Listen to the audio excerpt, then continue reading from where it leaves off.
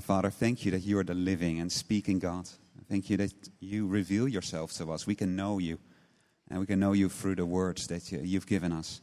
Please, would you speak to us? Speak as Florence reads. Would these words go deep into our hearts, and then help me to explain them? And would you be speaking to each of us what we need to hear from your word, from your life-giving truth by your Spirit. In Jesus' name we pray. Amen.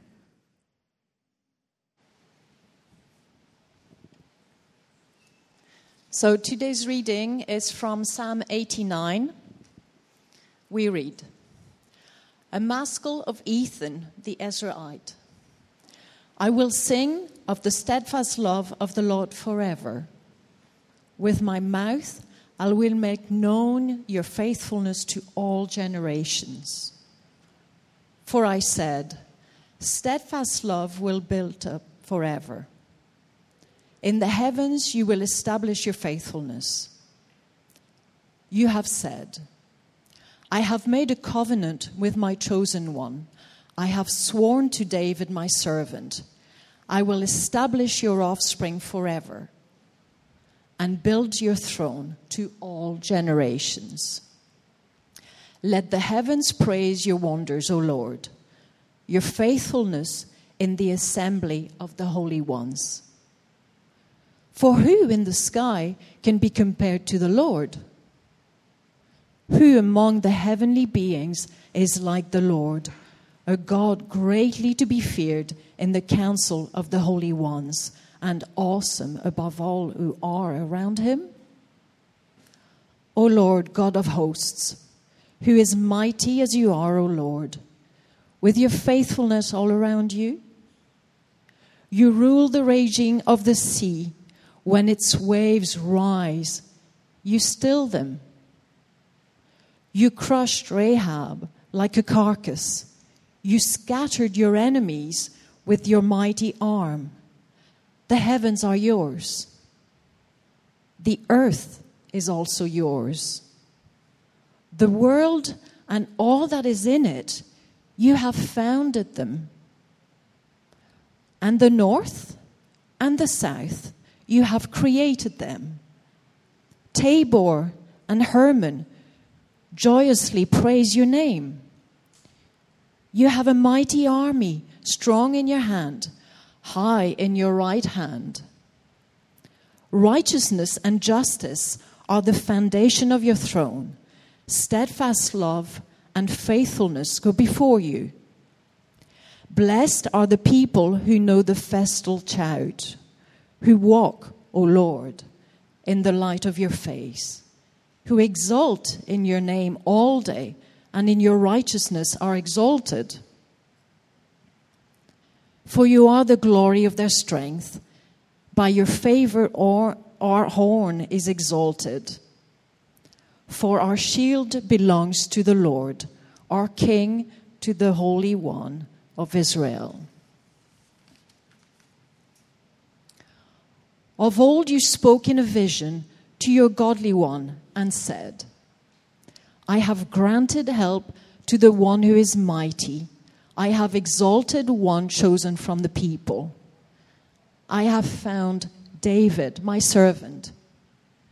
With my holy oil I have anointed him, so that my hand shall be established with him. My arm also shall strengthen him. The enemy shall not outwit him. The wicked shall not humble him. I will crush his foes before him and strike down those who hate him. My faithfulness and my steadfast love shall be with him, and in my name shall his horn be exalted. I will set his hand on the sea and his right hand on the river. He shall cry to me, You are my Father, my God, and the rock of my salvation. And I will make him the firstborn of the highest of the kings of the earth. My steadfast love I will keep for him forever, and my covenant will stand firm for him. I will establish his offspring forever, and his throne as the days of the heavens. If his children forsake my law and do not walk according to my rules, if they violate my statutes and do not keep my commands, then I will punish their transgression with the rod and their iniquity with stripes. But I will not remove from him my steadfast love, or be false to my faithfulness. I will not violate my covenant, or alter the word that went forth with my lips. Once for all, I have sworn by my holiness, I will not lie to David.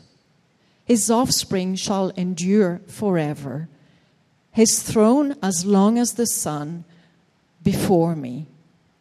Like the moon, it shall be established forever, a faithful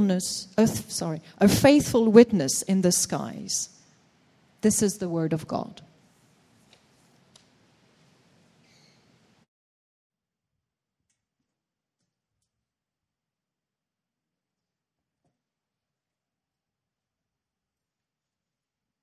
Thank you, Florence, for reading a long psalm, but about God's covenant with David. But we've been doing a series on the Psalms.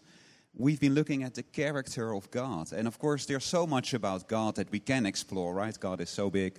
There's so much that we could think about. But have you ever wondered, is there anything that's kind of like stands out? This is really what God's heart is like. What should we, from our perspective, it's like so important. And it's a bit slightly tricky question, of course, what God is like. Everything is important, everything is essential. Anything that stands out. Well, one key candidate, as what we've been singing about, and as you've heard in the reading, is his steadfast love and faithfulness. One time in the book of Exodus, Moses asks God, show me your glory. Show me what you are like. And what did God tell him? Well, Exodus 34, verse 6, it's on the screen. The Lord passed before him and proclaimed, the Lord, a God merciful and gracious, slow to anger, and abounding in steadfast love and faithfulness. He didn't talk about his power, didn't talk about his omnipresence, didn't talk about his wisdom. He told, what you need to know about me is his grace, his mercy, his steadfast love and faithfulness. Those two are related, is that he keeps his promises. Steadfast love is covenant commitment. A covenant, it is not just any promise, it's like a marriage, right? A formal commitment to someone where you say, I do, I'll be committed to you. And that steadfast love, that loving covenant commitment. God says, that's who I am. Now, why do the people need to hear that? Why do we need to hear that? I guess everyone knows God is big. Everyone knows God is powerful. Did you know God is gracious? Did you know God is committed to you? And isn't that what we need? I mean, if I look at myself, one thing I know, I'm a sinner, right? I know that I'm weak. And I know I'm going to let God down. What I need to know is that he doesn't let me down, right? And so, God's steadfast love and faithfulness are celebrated throughout the Bible. And this Psalm 89, well, you can hear what it's about, right? Let me read verses 1 and 2 again. I will sing of the steadfast love of the Lord forever. With my mouth I will make known your faithfulness to all generations. For I said, steadfast love will be built up forever. In the heavens you will establish your faithfulness. And all through the psalm you can keep hearing it. Steadfast love, faithfulness. This is who God is. But faithful to do what? Well, it's a covenant commitment, and there needs to be a covenant. And so, it's as you've heard, this psalm is about a covenant made. Which covenant? Which agreement? I mean, last week we talked a bit about a covenant, but that was between God and the people. But as you've heard, this is different. This is between God and David. Verse 3, you have said, I have made a covenant with my chosen one. I have sworn to David, my servant, I will establish your offspring forever and build your throne for all generations. He promised to David that, your descendants, your throne, your kingdom will be forever. Now, a few weeks ago, if you were here, we looked at Psalm 2, and we looked at the same promise. This is one of those key passages in the Bible. So let's have it up again. This is what God promised to David, 2 Samuel 7. The people of Israel, they had struggles, they had hundreds of years of difficulty with enemies, and then they finally had a good King David. And what did God promise to David? Verse 12. When your days are fulfilled and you lie down with your fathers, I will raise up your offspring after you, who shall come from your body, and I will establish his kingdom. He shall build a house for my name, and I will establish the throne of his kingdom forever. I will be to him a father, and he shall be to me a son. When he commits iniquity, I will discipline him with the rod of men, with the stripes of the sons of men. But my steadfast love will not depart from him, as I took it from Saul, whom I put away from before you. And your house and your kingdom shall be made sure forever before me. Your throne will be established forever. You heard it, right? Your throne will be forever. One of your descendants will be king, and he will rule forever. And so there will be peace forever. There will be justice forever. Because David was the greatest king Israel had. When he ruled, everything was good. And because he was such a great warrior, all their enemies were under control. And so the people had peace, and the people had everything wonderful. And now God promises, that's going to last forever. One day, David, one of your descendants, he will be my son, and he will reign forever. And so in Psalm 89, basically, this promise is just a meditation on that and a great praise of God for this incredible promise. That was the great hope for the people. Of course, it's not just about his faithfulness. There's God's strength as well, right? Like back in Psalm 89, verse 8, O Lord, God of hosts, who is mighty as you are, O Lord, with your faithfulness all around you. Verse 13, you have a mighty arm, strong is your hand. I mean, God needs to be powerful. It's no point making promises if you can't keep them. God needs to be powerful, and he is. But most of it, is about this covenant, about the reign of the king, right? Verse 22, the enemy shall not outwit him. The wicked shall not humble him. I will crush his foes before him and strike down those who hate him. Verse 25, I will set his hand on the sea and his right hand on the rivers. I'll make him the firstborn, the highest of the kings of the earth. Here is the king, and God will be with him, and no one will defeat him. And he will rule over the whole Middle East, and everything will be wonderful. And that's great, but the thing is, will it last? It's always the problem, right? Good things may not last, right? Maybe you've had a summer holiday, and now Monday you go back to school, and that's not great. That's for our kids. Or friendships that don't last, but no, this promise as well, it will last and last and last, right? You heard the permanence, verse 28. My steadfast love I will keep for him forever, and my covenant will stand firm for him. I will establish his offspring forever, and his throne as the days of the heavens. 36, his offspring shall endure forever, his throne as long as the sun before me. Forever, forever. Like the sun, right? Every single day that the earth has existed, the sun has risen. Every single day, right? There's no doubt that the sun ever wouldn't rise. The sun is always there. And just as committed, says God, this promise that God will be with this king. And what if he sins? Of course, sin is the big problem, right? What if he rebels? Well, verse 30. If his children forsake my law and do not walk according to my rules, if they violate my statutes and do not keep my commandments, then I will punish their transgression with the rod and their iniquity with stripes. But I will not remove, verse 33, from him my steadfast love, or be false to my faithfulness. I will not violate my covenant, or alter the word that went forth from my lips. Once for all I have sworn by my holiness, I will not lie to David. His offspring shall endure forever. You can hear the commitment. I will not remove my commitment. Whatever happens, I will be faithful. I will do this. You heard the negatives, right? I will not be false. I will not violate my covenant. I will not lie to David. Once for all, I have sworn by my holiness. If I don't do this, then I'm no longer holy, right? That's basically what God is saying. This is how committed he is. So no wonder this is the people's hope, right? No wonder everyone was waiting for the son of David, for this king. This is how they felt, right? They felt secure in God's faithfulness. They had the Davidic kings. Israel had the king from the line of David, and God was with him, and so everything would be okay. They had rest in this king. They had peace in this king. They had justice in this king. Everything they want. Even if some of the kings weren't that good, God was committed to the king, and they would be blessed. And for hundreds of years, they could see that in history. Yeah, Saul was the first king, and when he sinned, he got rejected, and his family too.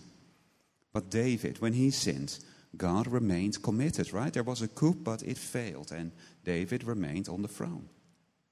And then Solomon, his son, started good, ended really badly. The people rebelled, but God protected the kingdom, right? Most of the tribes rebelled, but some of them stayed. And Jerusalem stayed. And the temple stayed. And the Davidic line stayed. 200 years later, the Assyrian Empire came. And all those rebellious tribes were destroyed. And they destroyed a lot of Judah. But Jerusalem did not fall. God protected Jerusalem. It stayed, right? Because God was committed. There was a good king, Hezekiah. You know, there were terrible kings in history, Ahaz, Manasseh, but God always kept his promise. Lots of ups and downs, but Jerusalem never fell because of God's steadfast love and faithfulness. Isn't this wonderful? Can't you imagine Ethan, the psalmist, just, let the heavens praise your wonders. You're so wonderful, you're so faithful, right, God? That is what this psalm is about. Except, how did Ethan feel in 587 BC? Because the thing is, if you read on in the Bible, David's kingdom did end. Josiah was the last great king, and he brought revival, but after Josiah came the Babylonian Empire. And they were big, and they were powerful, and they took over the Middle East. And they came to Jerusalem, and they took away the king. And they took away the upper class and the middle class and the silver and the gold and sent them all into exile. And they installed a puppet king, Zedekiah. And after a few years he rebelled. And then the Babylonians, they sent their whole army. And they besieged Jerusalem for 3 years. It was a horrific siege. They ran out of food, they ran out of water. It was terrible. The king tried to escape. He tried to run away, but he was captured. And what did they do with the king? Well, first they made him watch as all his sons were killed. It's like the end of the family line, right? No more sons, no more descendants. And then they gouged out his eyes and they took him as a slave to Babylon. And that was the king. And what did the Babylonians then do? Well, they destroyed the city, they burned the temple, and they took all the people away into exile to Babylon. What had happened, right? No capital, no temple, no reign of David, no house of David, no family of David. The kingdom that would last forever was gone. How does it feel to have your only hope taken away? Well, let's read the rest of Psalm 89, because we didn't read all of it. Here is how Ethan felt, verse 38 onwards. But now you have cast off and rejected. You are full of wrath against your anointed. You have renounced the covenant with your servant. You have defiled his crown in the dust. You have breached all his walls. You have laid his strongholds in ruins. All who pass by plunder him. He has become the scorn of his neighbors. You have exalted the right hand of his foes. You have made all his enemies rejoice. You have also turned back the edge of his sword, and you have not made him stand in battle. You have made his splendor to cease and cast his throne to the ground. You've cut short the days of his youth. You've covered him with shame. How long, O Lord, will you hide yourself forever? How long will your wrath burn like fire? Remember how short my time is. For what vanity have you created all the children of man? What man can live and never see death? Who can deliver his soul from the power of Sheol? Lord, where is your steadfast love of old, which by your faithfulness you swore to David? Remember, O Lord, how your servants are mocked, and how I bear in my heart the insults of all the many nations, with which your enemies mock, O Lord, with which they mock the footsteps of your anointed. I think you can hear his emotion, right? Lord, what happened? Where is your steadfast love? What happened? From his perspective, the covenant is broken, right? Verse 39, you have renounced the covenant with your servant. Yeah? He doesn't blame the Babylonians. It's not that they were too strong for God. No, you, right? You have cast down his crown. You've rejected him. You've breached his walls. You have laid him low. You've exalted his enemies. You, right? He just feels betrayed. How long, O Lord? How long will you be angry? I'm going to die soon. Is this it? Where is your love? Right? Here is your king being taken away as a slave. All his sons dead. The city destroyed. Right? You heard it. The walls breached and plundering. Lord, what happened? I'm sure you can emphasize, right? And this is their great hope, and it was taken away. The thing they built their whole life on, taken away. I think it's so fascinating that this is in the Psalms, right? The Psalms, you think this is all happy praise songs, and it's not. Here is someone who just thinks God has been unfaithful, who thinks he doubts everything, and that is here in the Psalms. And clearly God is not embarrassed by that question. That's why he gave us this book. Feels a bit like Job, right? We just did a series in Job, and Job just didn't understand what was happening. Why he suffered. But for him it was just that God was bigger than he thought. This one is even worse, right? It's not that he doesn't understand God, it's just that he thinks unfaithful to his promises. Right? God, I know what you've promised and you haven't kept it. Lord, such a painful feeling. I mean, have you ever felt like that? Have you ever felt that kind of, you put all your hope in the Lord and God didn't do it? And you felt like he lied to you. Maybe there was this job that you really needed and you didn't get it. Or maybe you lost a loved one. Maybe even now you're going through some crisis and you wonder, God, where is your love? Can I still trust you? That's the question here, right? God says he is faithful. What if it doesn't look like that at all? What if it looks like no one can trust him? I guess we want to know the answer. And I'm sure you know the answer, right? I'm sure you know God is faithful. But the answer is not here in the Psalm. We need to read on in the Bible. We need to read on in the Psalms. Now, as we read on, we'll discover, of course, God kept his covenant. Covenant kept. Now, what was the problem? Why was Ethan wrong? Why was Ethan so despairing? I can think of 3 things that we can think about. First of all, I think he misunderstood God's promise.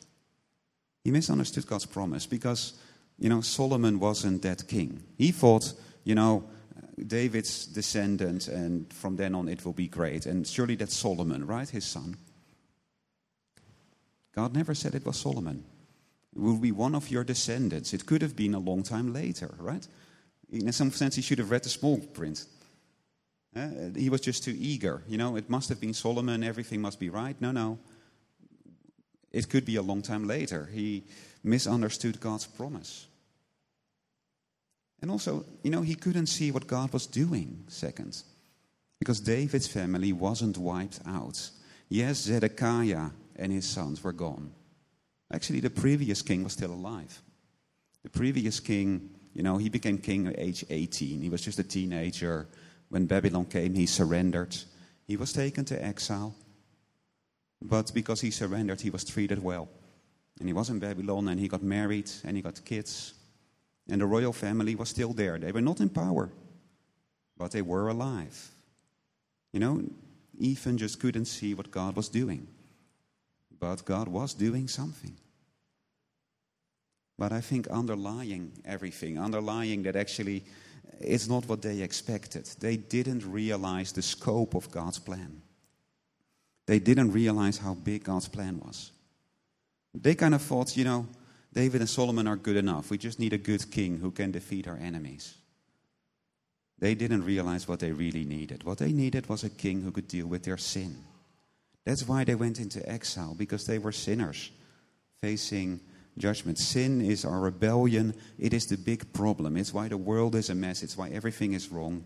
That is what needs dealing with. And as you read on in the Psalms, God says, no, you don't need an ordinary king. You need a king who is also a priest. A king who can deal with your sin. A king who doesn't have his own sin. A king who can die in your place. That is what you need. And they just didn't get that. That is what God had to teach them. That is what they had to meditate on. But God knew what they needed. And was God faithful? Did he send a descendant? Yeah, of course, right? 600 years later, from that family of that exiled king, there was a carpenter named Joseph, and he was engaged to a virgin called Mary, and she was pregnant with child from the Holy Spirit. It's Christmas, right?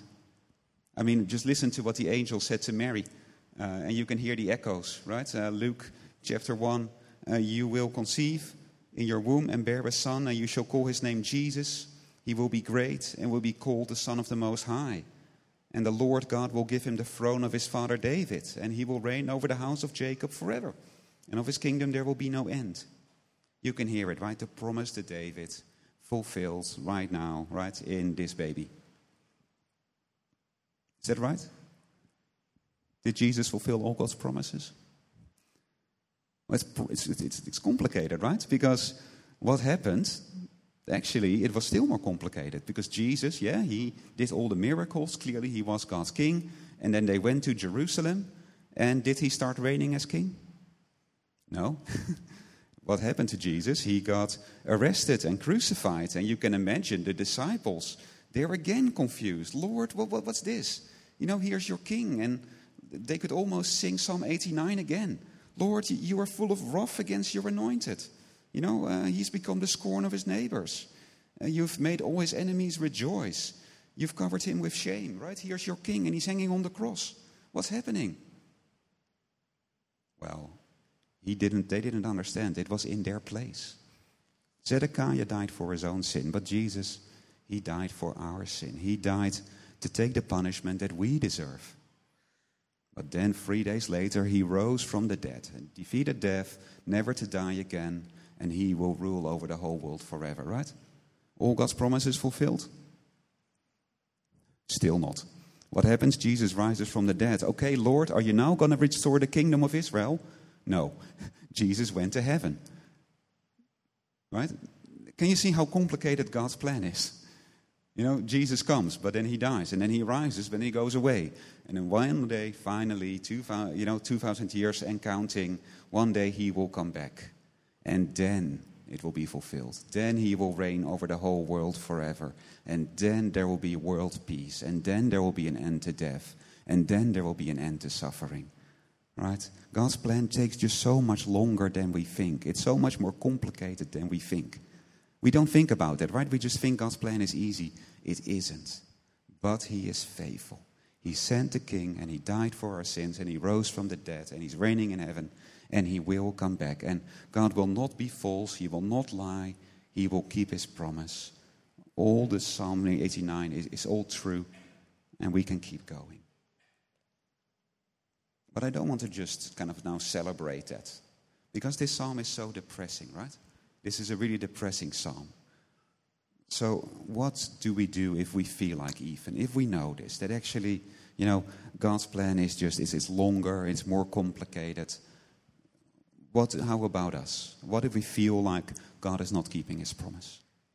Or what if we feel like this in the future, right? Most of us, we're young and we're happy and everything's okay. What if in the future things are hard? Well, let's look at those same three problems. Some of us, maybe we are struggling because we misunderstand God's promises. Maybe there are things that you've been told that are just not true.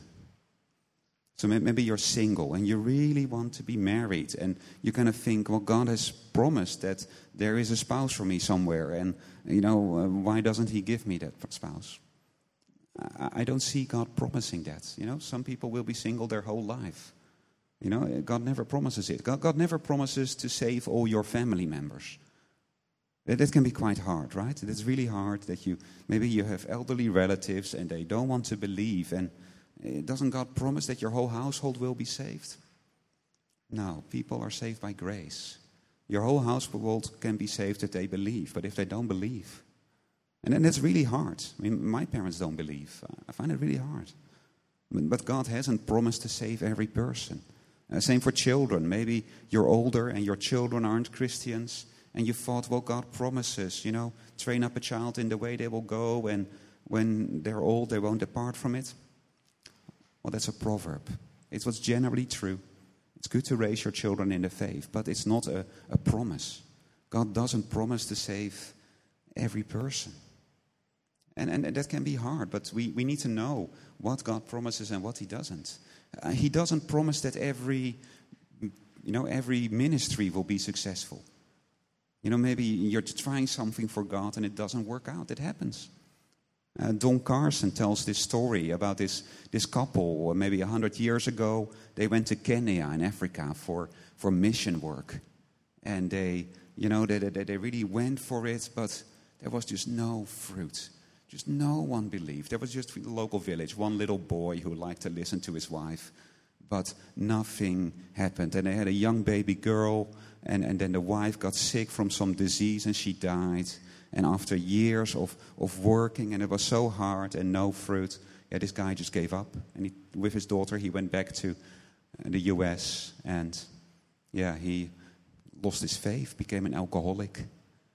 Why? Well, because he thought, we go for God and He will bless it. And God didn't. Right? It's so important that we know God's promises, that we're clear, that we don't have false hopes. Now, that doesn't mean it's not hard. When these things happen, it is hard. But at least God hasn't been unfaithful, right? That's why it's important. So make sure we don't misunderstand God's promise. And then again, maybe sometimes we just can't see what God is doing. Right? Maybe we just need to trust that He is doing something. Maybe He's at work in your family behind the scenes. Or that story of that missionary. Because, that guy's daughter grew up and went to church. And, like 20 years later, there was a conference. And there was someone speaking from Kenya about the amazing revival happening there.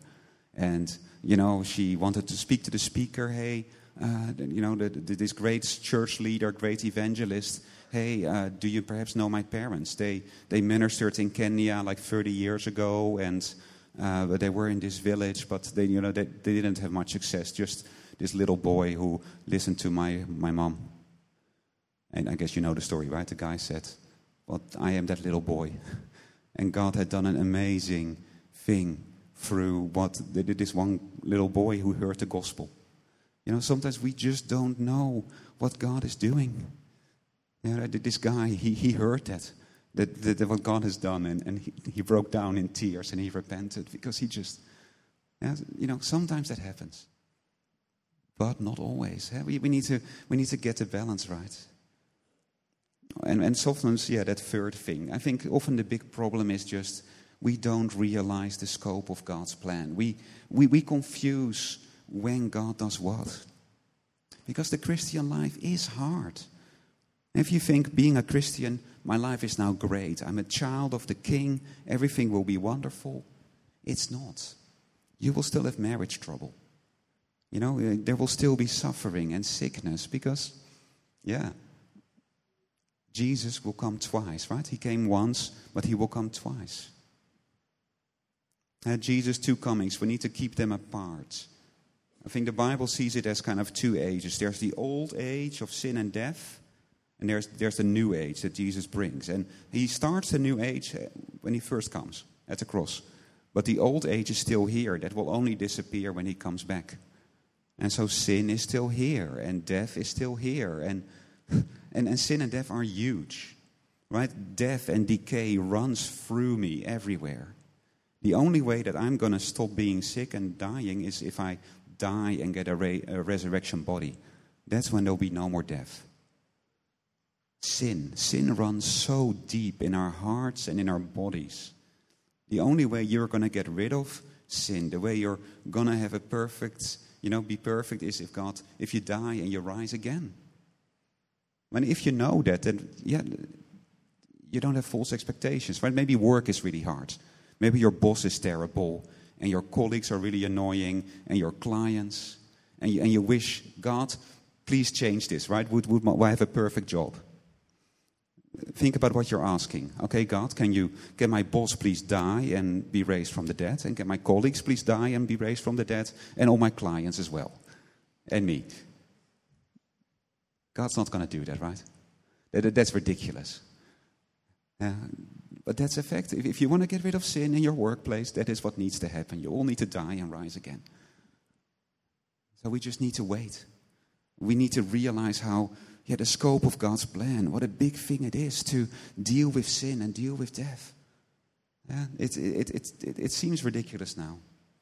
Although again, one day it's not. One day Jesus will come back and we will all have a resurrection body. And if you and your boss and your colleagues are Christians, you can work together forever in the perfect workplace in the new creation. Right? That will happen one day. Same for healing. God can heal now. He can. But it was only temporary. Anyone he heals will still die. It's only later. But God promises to heal every Christian from all diseases completely one day. When? When Jesus returns.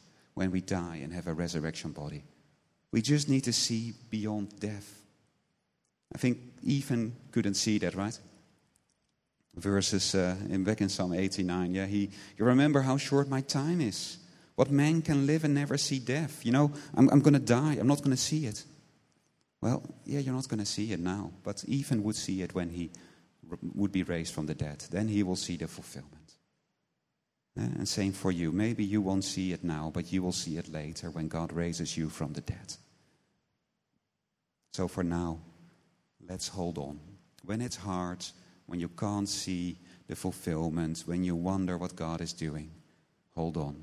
God will keep his promises. He is a God of steadfast love and faithfulness. And that is his character. He will not lie. He will not be false. He will keep every promise. We need to make sure we know them, that we don't have false expectation. But he will keep it. And he said he will forgive all your sins. And he will. And he said no one can snatch you out of his hands. And no one can. And he said he will raise you from the dead. And he will. And so we can persevere. So let's keep going. Let's keep trusting. Let's hold on to God's steadfast love and faithfulness. Why don't we take a minute and just think about these questions on the screen? And then I will pray for you. Pray for us, for me as well, after that.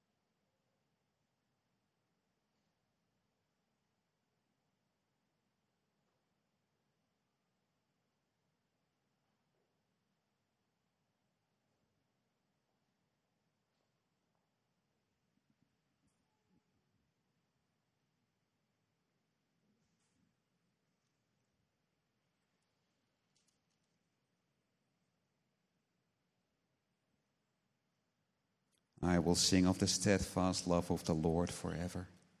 With my mouth I will make known your faithfulness to all generations. Lord, we thank you that you are committed to us. We are sinners, we are weak, but you are a God who is faithful and committed. And we thank you for your love. We thank you for your promises. Thank you that you will not lie. You will not be false. Pray that we would hold on. Where each of us needs to hear this, where each of us is struggling at the moment, please speak into that. And would we see your faithfulness? Would we hold on? Would we get through it, no matter how hard it is? Because we know we can hold on to you. We can hold on to your promises, to your steadfast love. Thank you that you never change. Thank you that you always come through. And we love you and we trust you. In Jesus' name, amen.